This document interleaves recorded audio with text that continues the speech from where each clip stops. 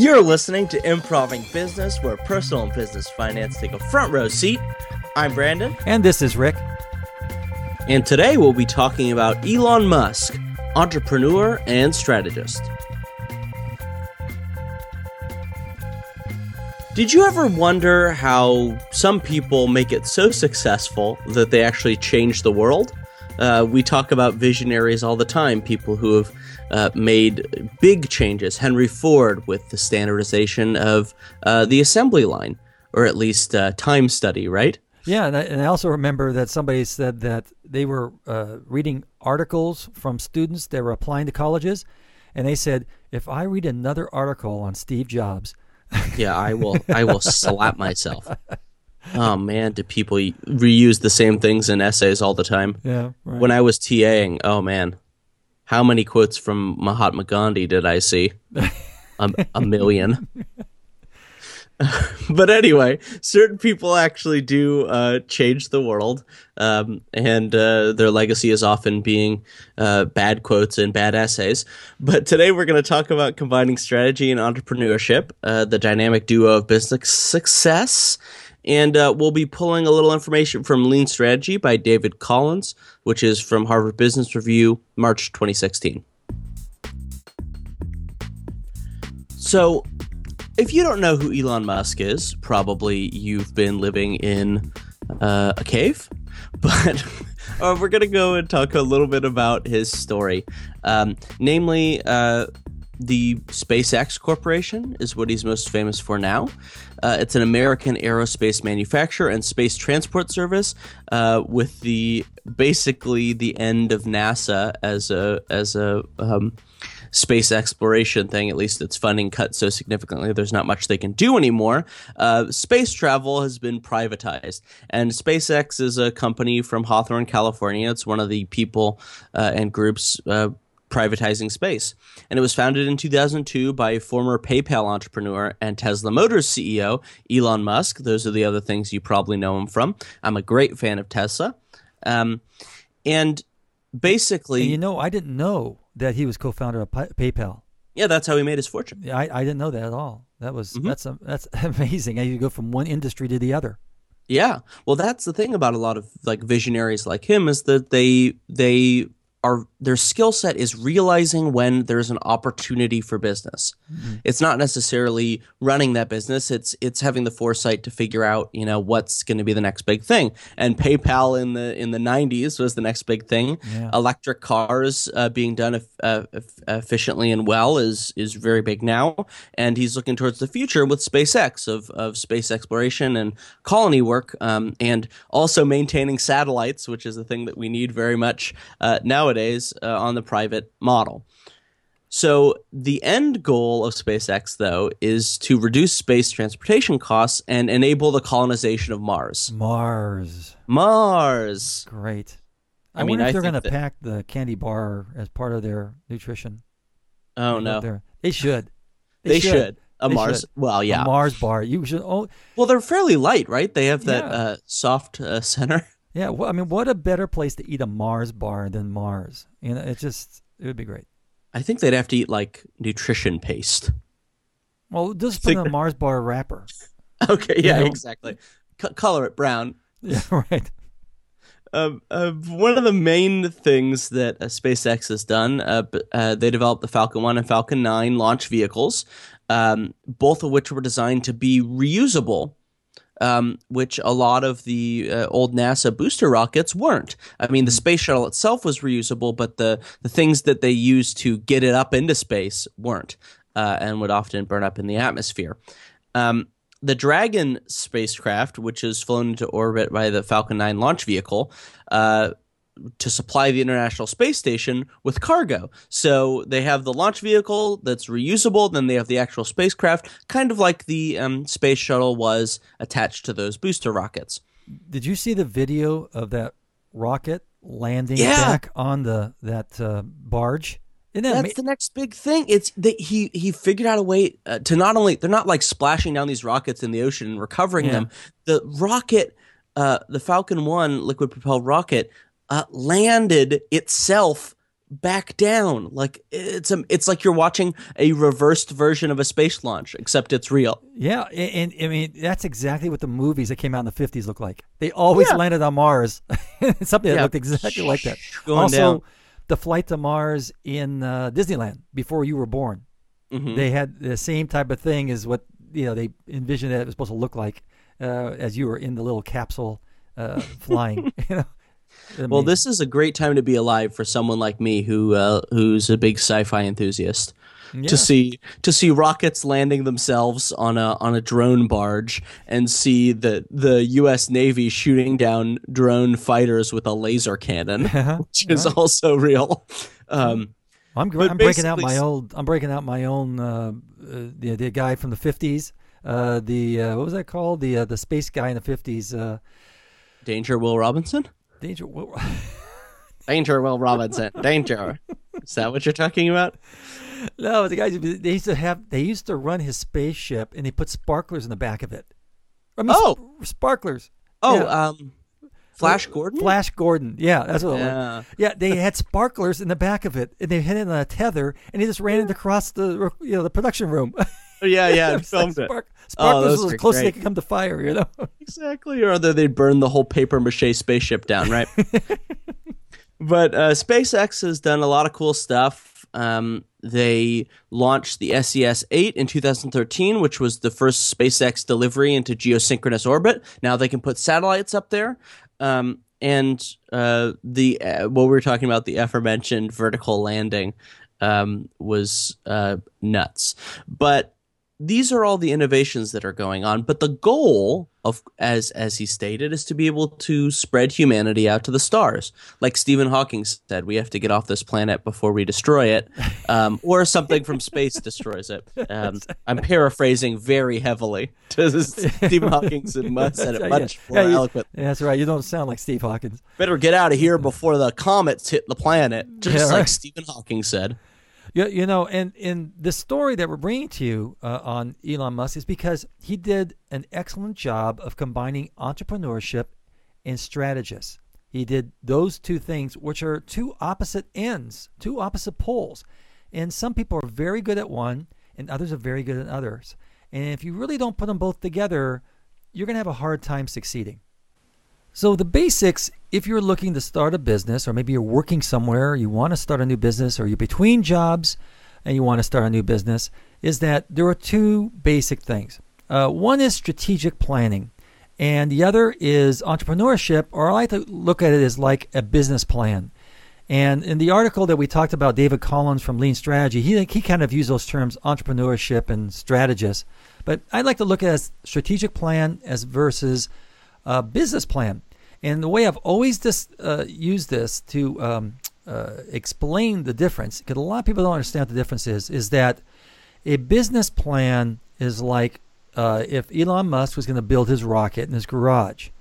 And so he goes out and he finds people and he hires people to get the material, to do the labor, to do all the research, and they go do a business plan, how much it's going to cost and how long it's going to take. And they're going to go through this and build this rocket in his garage. But they've built the rocket, and now they roll it out of the garage, and they're going, okay, let's stand it up. Where are we going? And okay, well, I don't know. I thought you knew where we were going. I was just building it. That's what a strategic plan is for. A strategic plan basically is a vision of where you're going, and it's a little more robust than that because it talks about what kind of internal strengths that you would use or what your weaknesses are and how you'd use those. It also would look at what the obstacles that would be ahead of you, and also what kind of threats or what kind of external competition. And so it's a direction. So it's like you got the rocket, but you don't know where you're going, and it's very important to know where you're going. And a lot of business people don't. They'll do a 5-year business plan, and they'll say, okay, that's great. We're just going to get through the next 5 years. But they don't understand what the overall vision is and how to be able to use the materials and the opportunities that they have ahead of them in order to get to that horizon.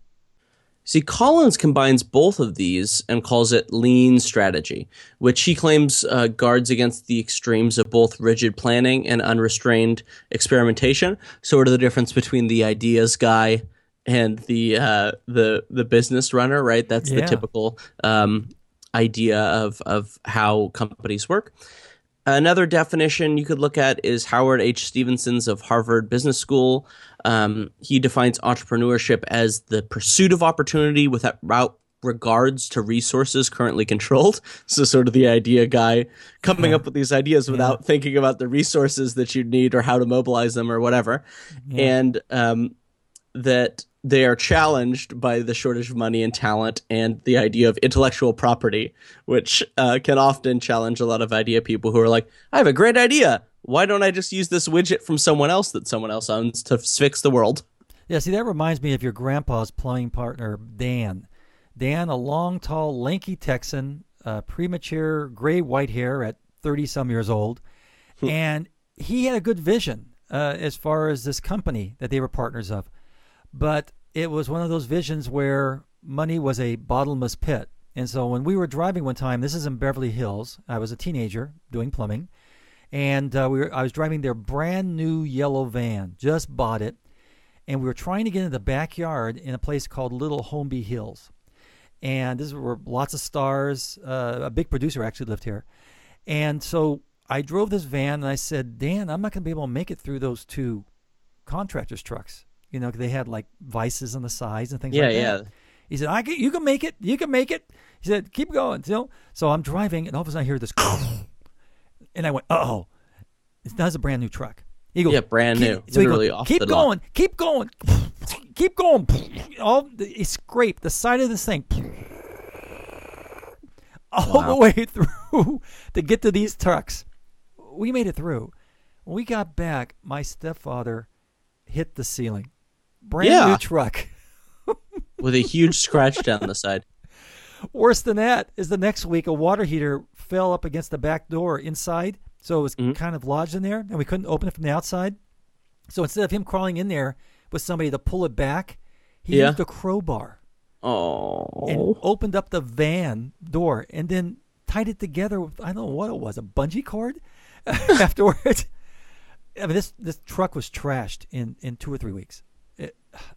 But see, he had a vision, but the way to get there wasn't exactly the most cost effective.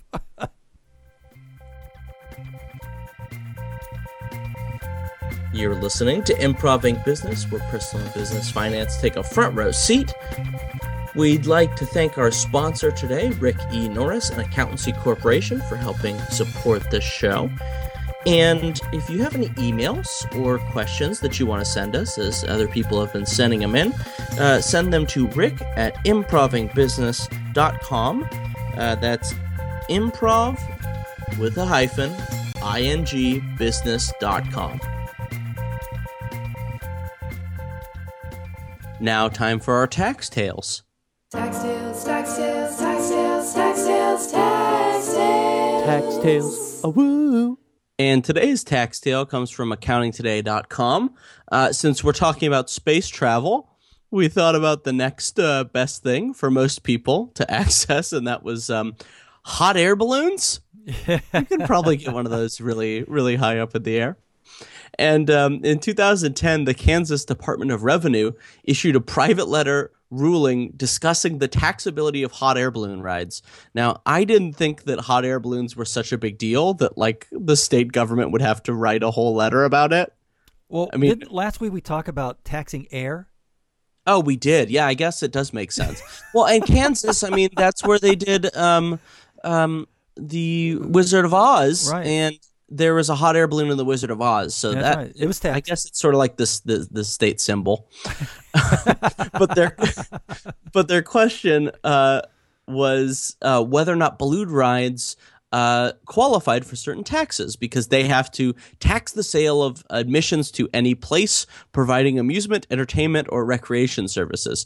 And the question wasn't whether or not balloon rides are entertaining, because we all know that they are.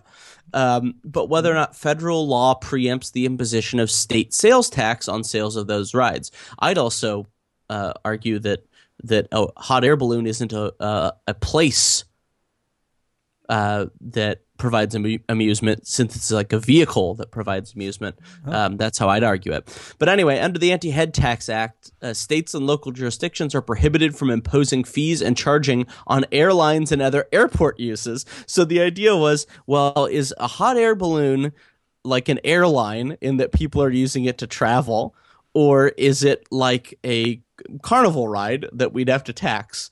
And the department determined that untethered balloon rides were if they're actually piloted somewhere that's a distance downwind from the launching point, they would be considered as air commerce. Which is crazy, because nobody takes hot air balloon, not since the 40s. Like not since after the Hindenburg has it been a way to transfer. Anyway, you know what the problem would be? Then when you land somewhere else, you got to pay that exit tax we talked about 2 weeks ago to get back to where you started. And there's going to be so much more air because it's all in that hot air balloon. Right. Anyway, I guess hot air balloons are the same thing as airplanes in Kansas. Toto, I have a feeling we're not in Kansas anymore.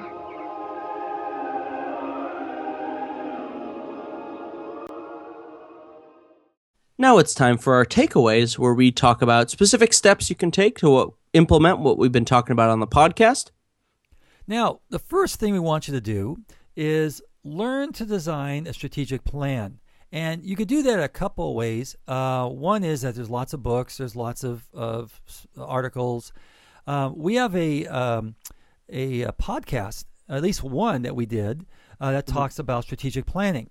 And that's the better way to do it. Yeah, better way to do it. That's right. If you go to our website, improvingbusiness.com, we'll have that link for you so you can find it. I think that one, the first one we did, really, the first podcast we ever did, Alfonso the Great.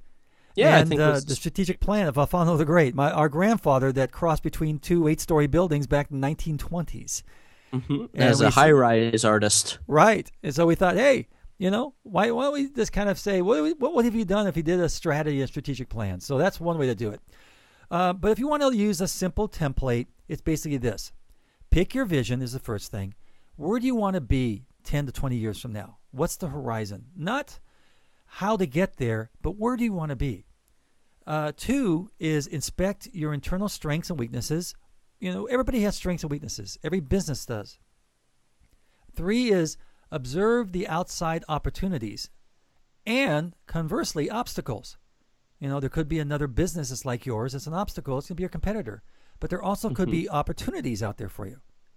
4th, develop an overall strategy to get to that horizon. So now you got this strategy and this horizon. You want to get there. You want to use these strengths and weaknesses and the opportunities and say, okay, how am I going to get to that horizon?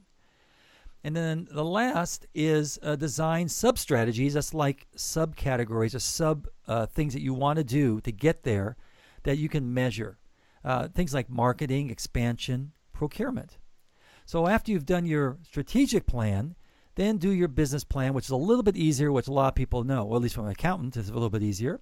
Yeah, we definitely have a podcast about that as well. Yeah, we have one there. We'll have a link for that on our website also on how to do a business plan. So each item in your action plan that's in your strategic plan about what you're going to do, that should be ingrained in your business plan so that if you're planning to, let's say, build a website in order to get international recognition, that expense and that timeline should be built into your business plan of when you're going to do it. And third, you want to intermarry these two, sort of. You may not be convinced that strategy can help strategic plans or business plans, but you are going to be able to move seamlessly from one to the other. Make sure to focus on a horizon, investigate and measure your opportunities, and interrelate your strategy and tactics. That's take your business plan and your strategic plan and make sure that they connect at all points. I know a lot of people who will make plans or start doing something and then will come back with the second plan that's the outgrowth of that, and then they won't match up. So you have to make sure that everything you make is matched up. The example I like to use is I advise people, since we talked about essays earlier, to write the write the thesis paragraph after you write the whole essay, because often you'll write the essay and it'll be completely different. You'll have to rewrite the beginning. So make sure that both of those intermarry with one another. If there's one thing you have to take away as the moral to this podcast, it's that you have to keep one eye on the horizon and the other on the step in front of you. So I guess it'll help to be a chameleon. Or a Marty Feldman. Oh, yeah, Marty Feldman. He would do it. Now's the time for questions from our readers. This email comes from Richard, and he says that I'm retired with a pension. I have skills, and I want to start a new business to supplement my earnings. Where should I start? Well, Rich, what we talked about earlier today about the business plan and strategic plan is something that you should do. But you know what? Let's just make it a little simpler. Let's look at you and say, what is it that you have that is valuable? What is it? What skill has you developed over your lifetime that's valuable? And be honest about that, and also about any weaknesses. For example, is that if you are a strong technician at building things or doing things, you may need a salesperson to partner with, because you'll never be able to sell anything if you're just a technician person and not a salesperson. But the other thing is, why don't you look at another strength you have that may be unrelated, such as you have like another, like for somebody, for example, would be, let's say they build things, they're woodworkers, but let's say they're also very in tune to things like design and antiques.